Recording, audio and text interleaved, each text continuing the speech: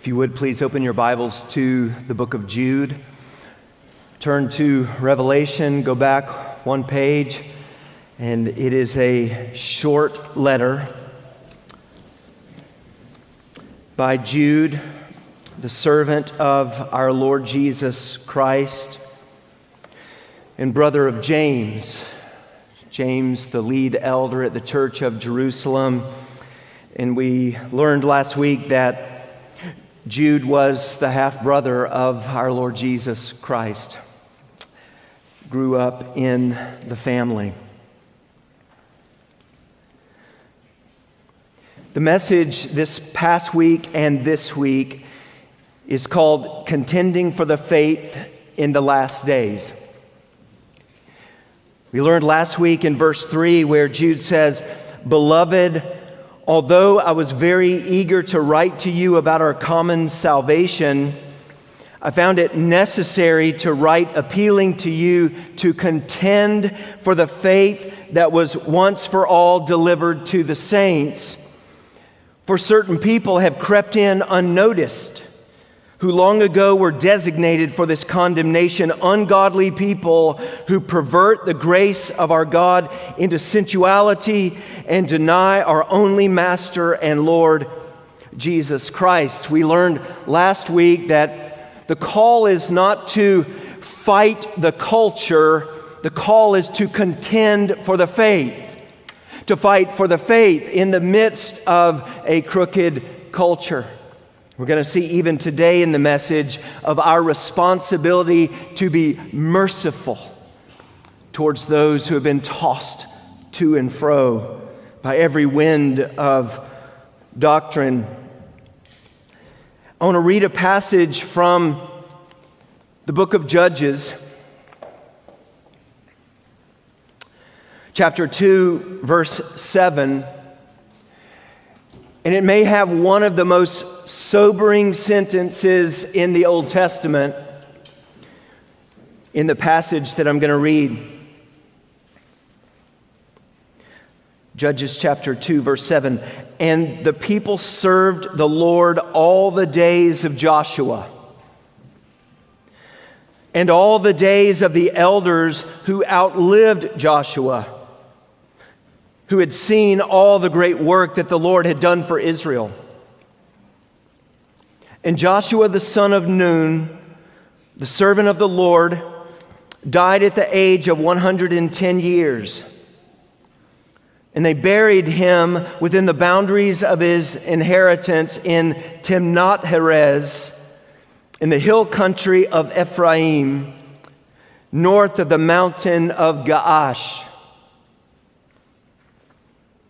And all that generation also were gathered to their fathers. And there arose another generation after them who did not know the Lord or the work that he had done for Israel." One generation.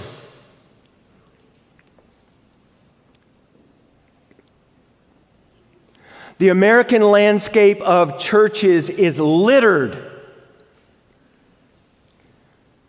with churches who have gone the way of the world, who have allowed false doctrine to creep in and change the church. There was no contending for the faith. There was an accommodation of the faith to try to be relevant in the culture. And Jude gives us a word today that is more relevant than ever. Brothers and sisters, we've got to contend for the faith that has been once for all delivered to the saints. We've got to fight to preserve the truth of the gospel and all of the gospel implications of holiness and righteousness, repentance and faith in the Lord Jesus Christ, and a life lived in a manner worthy of the gospel of Christ. We looked last week at contending for the faith in the last days, and we said in order to contend for the faith in these last days, you need to, number one, glory in your identity. And we saw that in verse 1, to those who are called, beloved in God the Father, and kept for Jesus Christ. And we said, this is who we are as the people of God, called by God, beloved by God, and kept for Jesus Christ. It was a divine calling, a divine love, and a divine keeping. And we said, secondly, that if we're going to contend for the faith, we've got to treasure the gospel. We've got to treasure the preciousness of the gospel, to preserve and to protect and to not let anything come in to pervert it, to change it. And then thirdly, we saw that we needed to know for certain that Jesus will deal with the ungodly. And Jude gives a litany of Old Testament examples of how Jesus dealt with the ungodly.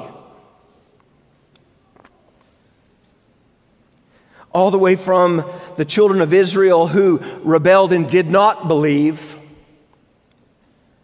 to the angels who rebelled against God and Jesus kept in chains until the day of judgment. And Sodom and Gomorrah, and we saw Cain and Balaam and Korah, those rebellious men who led the people of God away from the Lord. So we saw that we need to know for certain that Jesus will deal with the ungodly, and that's an encouragement to the people of God. You don't have to bring judgment. There is no vengeance against the ungodly. No, Jesus will deal faithfully with the ungodly, and it should be an encouragement to us and a warning to us to not veer off and to go the way of the ungodly.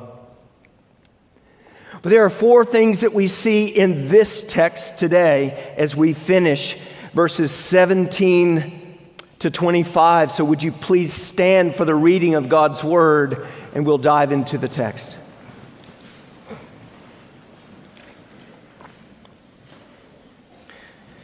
Hear the word of the Lord, Jude, verse 17. But you must remember, beloved, the predictions of the apostles of our Lord Jesus Christ. They said to you, in the last time there will be scoffers, following their own ungodly passions. It is these who cause divisions, worldly people devoid of the Spirit. But you, beloved, building yourselves up in your most holy faith and praying in the Holy Spirit, keep yourselves in the love of God, waiting for the mercy of our Lord Jesus Christ that leads to eternal life, and have mercy on those who doubt. Save others by snatching them out of the fire. To others show mercy with fear, hating even the garment stained by the flesh. Now to Him who is able to keep you from stumbling and to present you blameless before the presence of His glory with great joy. To the only God, our Savior, through Jesus Christ our Lord, be glory, majesty, dominion, and authority before all time and now and forever. Amen. Would you pray with me? Father in heaven, we bow before you in the name of Jesus. Lord, we thank you for your word. We thank you for the fact that you are a speaking God, that you have revealed yourself by your word, and most supremely, you have revealed yourself in the person and work of our Lord Jesus Christ. We pray that today that you would equip us and strengthen us. Guard us and protect us, comfort us, encourage us by the power of your Holy Spirit working through your word. So, Lord, once again, we ask that you would plant the seed of your word down deep into our hearts and bring forth a harvest of righteousness for the glory of our Christ, in whose name that we pray. Amen. You may be seated.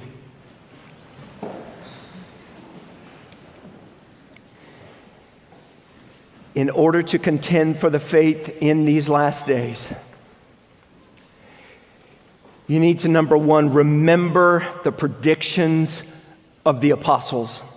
Look at verses 17 to 19. Jude says, "But you must remember, beloved, the predictions of the apostles of our Lord Jesus Christ." Let me pause there just a minute.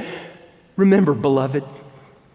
Remember, you are the called of God and the beloved of God. And Jude says, remember, beloved. I just want to encourage us right now. If we can see each other in the body of Christ as the beloved of the Lord, it changes everything. And Jude says, you must remember, beloved, the predictions of the apostles of our Lord Jesus Christ. They said to you, in the last time there will be scoffers. And we know that we've been in the last time ever since the resurrection of our Lord Jesus Christ and the pouring out of His Holy Spirit on the day of Pentecost. Remember, Peter stood up and said, this is what the prophet Joel said, that in the last time God is going to pour out His Spirit on all flesh. He said, this is what's happening right now. So in the first century all the way until now, brothers and sisters, we are in the last times. And there's an urgency as we wait the return of the Lord Jesus Christ. But we need to remember what has been spoken, thus says the Lord. The apostles of the Lord Jesus said, in the last time there will be scoffers following their own ungodly passions. It is these who cause divisions. And remember, last week we saw that it is these that Jude is talking about, these false teachers that have crept in, who are just like those that Jesus dealt with in the Old Testament. It is these who cause divisions, worldly people devoid of the Spirit. The Apostle Peter says this in 2 Peter chapter 3, verse 1. This is now the second letter that I'm writing to you, beloved. In both of them, I'm stirring up your sincere mind by way of reminder that you should remember the predictions of the holy prophets and the commandment of the Lord and Savior through your apostles, knowing this first of all, that scoffers will come in the last days with scoffing, following their own sinful desires. What they were seeing that Jude was dealing with was nothing new. It has been going on throughout the time of redemption. But the apostles said, this is what's going to happen. And the point is to know in advance that this is what's going to take place so that you're not moved, so that you don't go astray, so that you're not led astray, so that you're not shaken. Even Jesus said, I'm telling you these things in advance, so when they happen, you will believe, so that you know that God is in control, that the world is not spinning out of control, and that you don't have to take it into your own hands. No, this is what the prophets said was going to happen. This is what the apostles of the Lord Jesus said was going to happen. In fact, Paul says in 2 Timothy chapter 3, verse 1, but understand this, that in the last days there will come times of difficulty. For people will be lovers of self, lovers of money, proud, arrogant, abusive, disobedient to their parents, ungrateful, unholy, heartless, unappeasable, slanderous, without self-control, brutal. You look around, you say, it looks like everything is getting worse and worse. Don't be shaken. Don't be moved. Remember, the apostles spoke and they told of what was going to happen in the last days. Paul goes on saying, not loving good, treacherous, reckless, swollen with conceit, lovers of pleasure rather than lovers of God, having the appearance of godliness, but denying its power, avoid such people. And then he says in chapter 4, for the time is coming when people will not endure sound teaching, but having itching ears, They will accumulate for themselves teachers to suit their own passions and will turn away from listening to the truth and wander off into myths. And as I said just a minute ago, there's a landscape of churches that have turned away from the truth and have accumulated for themselves teachers who will teach the things that scratch the itch of the ears of the ungodly.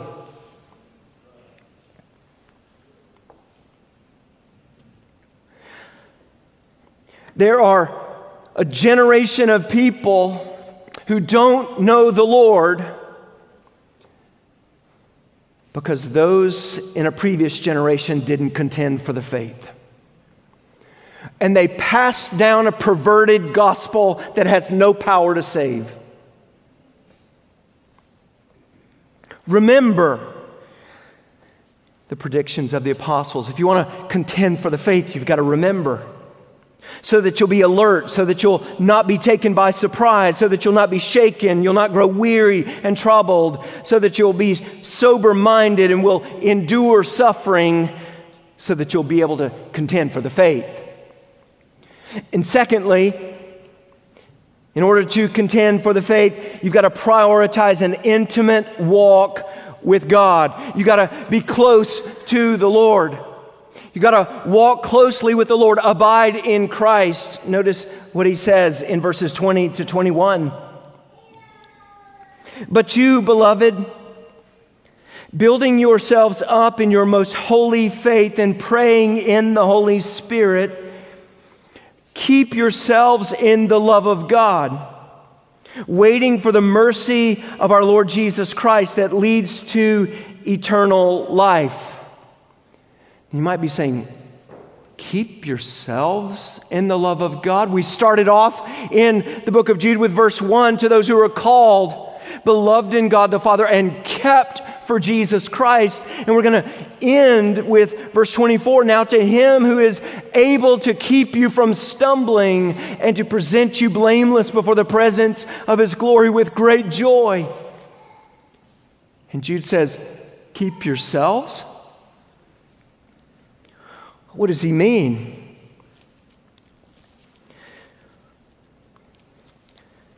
Paul says in Philippians chapter 2, verse 12 and 13, he says, work out your own salvation with fear and trembling, for it is God who works in you both to will and to work for his good pleasure. You work it out as he works it in. It's God working through you. It's God working according to his good pleasure for you to do the things that he's called you to do.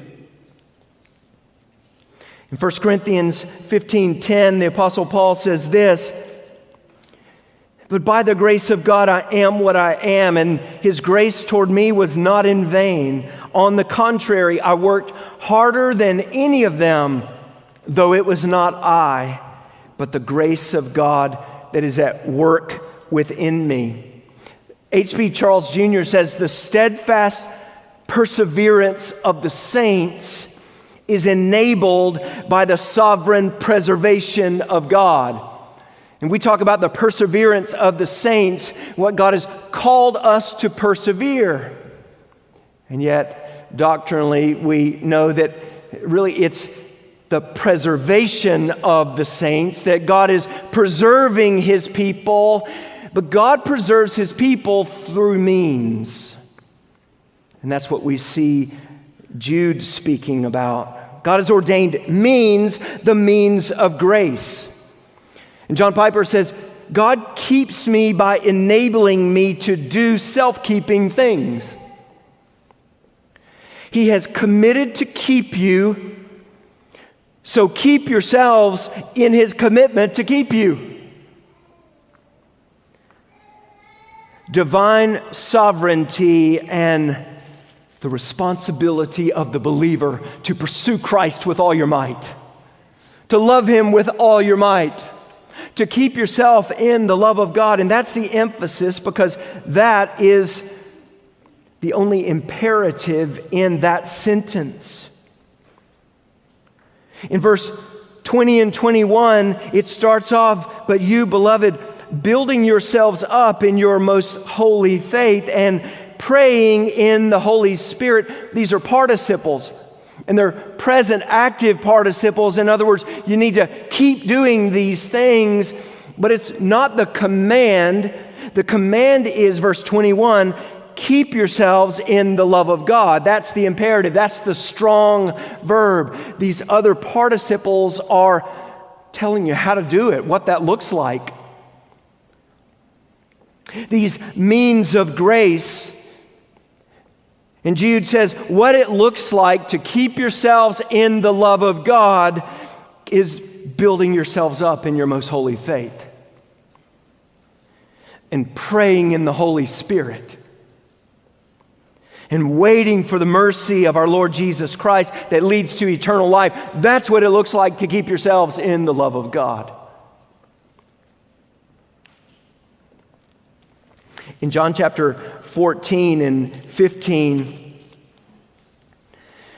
Jesus says what it looks like also. And he says in chapter 14, verse 15, if you love me, you will keep my commandments. And then in verse 21, he says, whoever has my commandments and keeps them, he it is that loves me. And he who loves me will be loved by my Father, and I will love him and manifest myself to him. Verse 23, Jesus answered him, if anyone loves me, he will keep my word. And my Father will love him, and we will come to him and make our home with him. In chapter 15, verse 4, Jesus says, abide in me and I in you. As the branch cannot bear fruit by itself unless it abides in the vine, neither can you unless you abide in me. I'm the vine, you are the branches. Whoever abides in me and I in him, he it is that bears much fruit. For apart from me, you can do nothing. That's why I said prioritize an intimate walk with God. That's what it means to keep yourself in the love of God. Make it a priority. I love what Spurgeon said, and I had Chandler write it in her beautiful cursive in one of my Bibles. It said, come my soul, sit at Jesus' feet and learn of him this day. Jesus says, if you abide in me and my words abide in you, and those aren't just the red letters, brothers and sisters, it's the word of Christ, it's the whole of the Bible. Let his words abide in you, remain in you, soak in you. And you will ask whatever you wish, and it will be done for you. And by this my Father is glorified, that you bear much fruit, and so prove to be my disciples. As the Father has loved me, so I have loved you. Abide in my love. If you keep my commandments, you will abide in my love, just as I have kept my Father's commandments and abide in his love. What does it mean to keep yourselves in the love of God? It means to abide in Christ. To build yourself up in your most holy faith, obeying the commands of Scripture, letting the Word saturate you, being self-feeders, not just feeding right now. This is a time for us all to feed together. But when you leave this place, you feed on the Word of God every day. And Jesus said, man shall not live by bread alone, but by every word that proceeds from the mouth of God, quoting from the Old Testament. So build yourself up in your most holy faith, reading the Word, studying the Word, memorizing the Word, soaking in the Word, and obeying the Word, not just being hearers of the Word, but doers of the Word. That's what keeping yourself in the love of God looks like. And praying in the Holy Spirit, by the Holy Spirit, through the Holy Spirit, with the help of the Holy Spirit. And prayer is that expression of our dependence upon God. We need him every hour. And prayer is the demonstration saying, Lord, I need you. There's prayer and praise, recognizing who He is and who we are not, and how He is all sufficient and how we are dependent.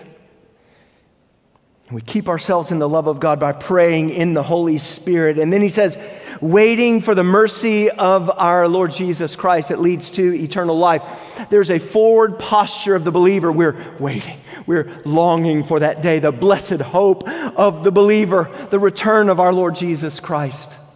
Are you leaning forward? Are you looking forward? Are you longing for that day? Because that's what it means to keep yourself in the love of God. If you have no care, if you're not living with an urgency, if you're not listening to His Word and obeying His Word, you're not availing yourself of the means of grace that God has provided. And God has ordained means. He works through means. It's His sovereign good pleasure and our responsibility. So prioritize an intimate walk with God. Don't let anything get in the way. Number 3, if you want to contend for the faith in the last days, then be merciful towards those who have been tossed to and fro. It's interesting in the first verse, to those who are called, beloved in God the Father, and kept for Jesus Christ, we could be understood as the called ones, those who have been called unto salvation. The called ones. But we're not only the called ones, we should be the merciful ones. We see 3 imperatives in these next verses, verses 22 and 23. Jude says, and have mercy on those who doubt. Save others by snatching them out of the fire. And to others show mercy with fear, hating even the garment stained by the flesh. And we could say, love the sinner. And some people say, love the sinner, hate the sin. And we could say, hate the sin and be merciful to the sinner. Be merciful on those who are confused and doubting, those who have been storm-tossed, those who have been lured in by false teaching, the teaching of the culture. One of the things that we said, one of the most dangerous things in our culture that has affected so many churches is the sexuality of our culture that the church has adopted. So be merciful on those who are confused and doubting. Be patient. Tell the truth in love, and be kind and patient and merciful. And on those who are entangled in sin, Jude says, save others by snatching them out of the fire. There's some who are entangled in sin that we need to go after. And again, these are present, active also. That means we need to keep going after them. And keep being patient and keep showing mercy. Don't give up. Leave the 99 and go after the one. Be merciful towards those who have been tossed to and fro, and even on those who are entrenched in sin. Look at what he says. Show mercy with fear, hating even the garment stained by flesh. In the fear of the Lord, understanding even our own capacity towards the worst kind of depravity of being influenced. Show mercy even with fear. Hating even the garment stained by the flesh. Love the sinner. Be merciful on the sinner and hate the sin. It's not in line with the Lord Jesus. It's not in line with the gospel. You cannot accommodate it to the faith. Contend for the faith that is once for all delivered to the saints. And Paul says in 2 Timothy chapter 2, speaking of pastoral ministry, he tells Timothy, he says, verse 24, "And the Lord's servant must not be quarrelsome, but kind to everyone, able to teach, patiently enduring evil, correcting his opponents with gentleness. God may perhaps grant them repentance leading to a knowledge of the truth, and that they may come to their senses and escape from the snare of the devil after being captured by him to do his will." Be patient. Keep teaching faithfully. Be kind and gentle. Be merciful. That's what Jude is saying. Be merciful. Don't compromise. Don't fall into temptation. But brothers and sisters, be merciful. We're the called ones who are the merciful ones. And Jesus taught us even how to love our enemies in Luke chapter 6, verse 35. "But love your enemies and do good and lend, expecting nothing in return, and your reward will be great, and you will be sons of the Most High. For he is kind to the ungrateful and evil. Be merciful even as your Father is merciful." So image God your Father in being merciful toward sinners. And that's part of contending for the faith in the last days. And finally, number 4, in order to contend for the faith in these last days, you need to keep your focus on the one who is able to preserve you and to present you blameless to himself with great joy. And some of you are taking notes and you're like, stop, I need to slow down. But this is worth it. Keep your focus on the one who is able to preserve you and to present you blameless to himself with great joy. Look at how verse 24 starts. Jude says, "Now to him," there it is, keep your focus. "And now to him who is able to keep you from stumbling and to present you blameless before the presence of his glory." He's able to preserve you, and he's able to present you.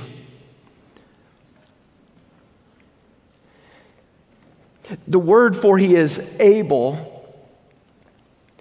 it might be translated like this: "Now to him who is mighty to keep you, who is powerful to keep you." It's not that he might keep you, he's able to keep you, but he might not. No. Jesus said, "My sheep hear my voice, and they follow me. They come to me, and I give to them eternal life, and no one can snatch them out of my hand." And Peter said that we are preserved, we are kept believing by God's divine power, by his grace. He saved us by grace, and he keeps us by grace. Now to him who's mighty to keep you from stumbling. It could be translated falling or falling away. One commentator said, notice that it's not just falling, it's stumbling. It's the picture of a sure-footed horse, not stumbling.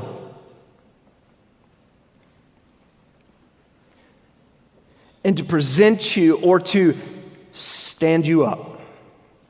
In Psalm 1, it says that the sinners will not stand in the day of judgment. And yet, God is able to preserve you and to stand you up on the day of judgment. He will keep you standing. Preserve you and to present you. And notice, he's not only able to keep you from stumbling and able to present you blameless to himself before the presence of his glory. Notice what it says. It is his great joy to do it. He says to keep you from stumbling and to present you blameless before the presence of his glory with great joy. The grammar in here is really difficult because we're wondering, is it us who are presented and standing with great joy? Or is it God who is presenting you to himself and he's the one with great joy? And I would say amen and amen. It's both. Because we know that in his presence is fullness of joy, and at his right hand are pleasures forevermore. We know that it will be our great joy to stand in his presence. He has redeemed us. He has rescued us. We don't stand in our own righteousness. We are robed in the righteous robe of Jesus Christ. We stand because of Christ. And it is our joy. We've made it home. We're seeing him face to face. The joy of the believer, but it's also the joy of the Savior. See, it was for the joy that was set before him that Jesus endured the cross. Waiting for the commendation of his Father, well done, good and faithful servant. Enter into the joy of his presence. So we enter into the joy of his presence, and it's God's joy. It's his everlasting joy, and it's his joy over his people. I can't help but think in the Old Testament, in the minor prophets, the book of Zephaniah, in chapter 3, where Zephaniah writes this: "Sing aloud, O daughter of Zion, shout, O Israel, rejoice and exult with all your heart." And that's the word in the New Testament. You will stand exulting, glorying, exulting, praising, leaping, literally. Rejoice and exult with all your heart, O daughter of Jerusalem. The Lord has taken away the judgments against you. He has cleared away all your enemies. The King of Israel, the Lord, is in your midst. You shall never again fear evil. On that day it shall be said to Jerusalem, fear not, O Zion. Let not your hands grow weak. The Lord your God is in your midst, a mighty one who will save. He will rejoice over you with gladness. He will quiet you by his love. He will exult over you with loud singing. Hallelujah. It's not just the believers who are exulting. It is God exulting over his people, rejoicing, delighting in his people that he has saved by the blood of Jesus. And that's what Jude says. Now to him who is able to keep you from stumbling, to present you blameless before the presence of his glory with great joy. To the only God, our Savior, through Jesus Christ. There's the gospel right there. To the only God, our Savior, through Jesus Christ, our Lord. There is but one mediator between God and man, the man Christ Jesus. It is through Jesus Christ that we will be able to stand on the day of judgment. He has taken the penalty of our sin.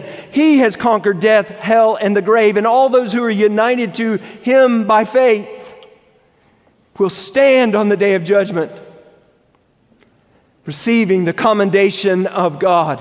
Well done, good and faithful servant. Enter into the joy of your master. Now to him, to the only God, our Savior, through Jesus Christ our Lord, be glory, majesty, dominion, and authority before all time and now and forever. Amen and amen and amen. Let it be so. Praise the Lord. That's how this is ending.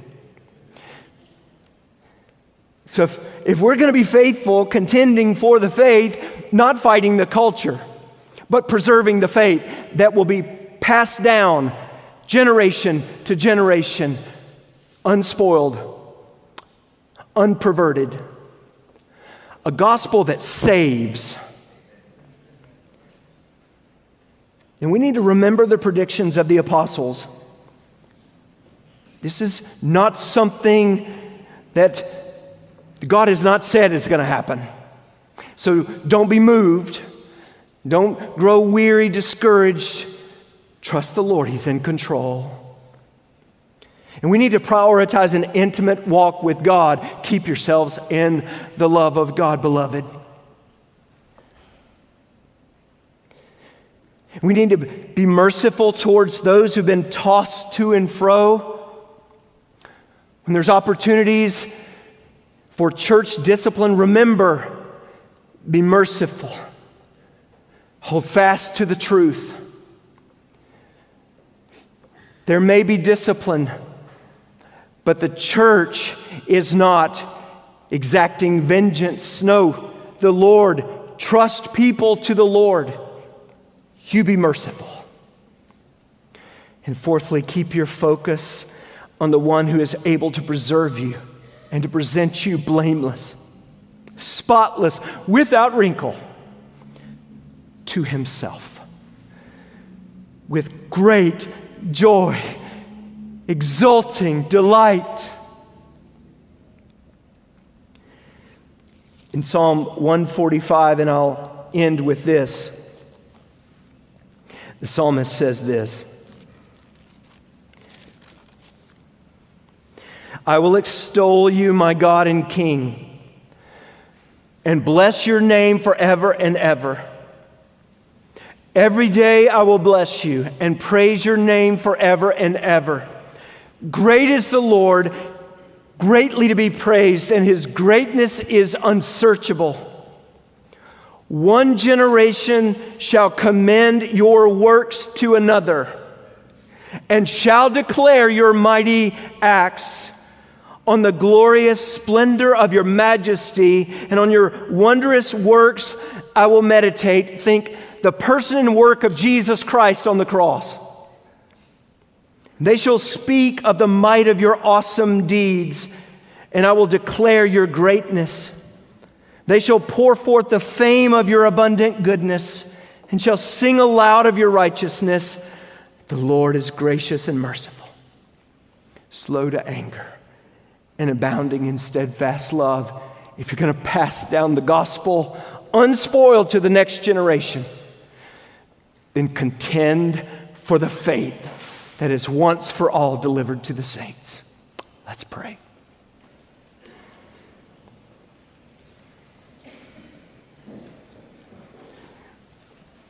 Holy God, you are worthy of all of the glory, all of the majesty, all of the dominion, the power, the authority. Lord, we ascribe to you the greatness that is due your name. We extol you, our God and King, and we bless your name forever and ever. Lord, I pray that you would work through your word to stir us, to move us, to preserve us. For the sake of your fame among the nations and among the generations. God, I pray for Bull Street Baptist Church.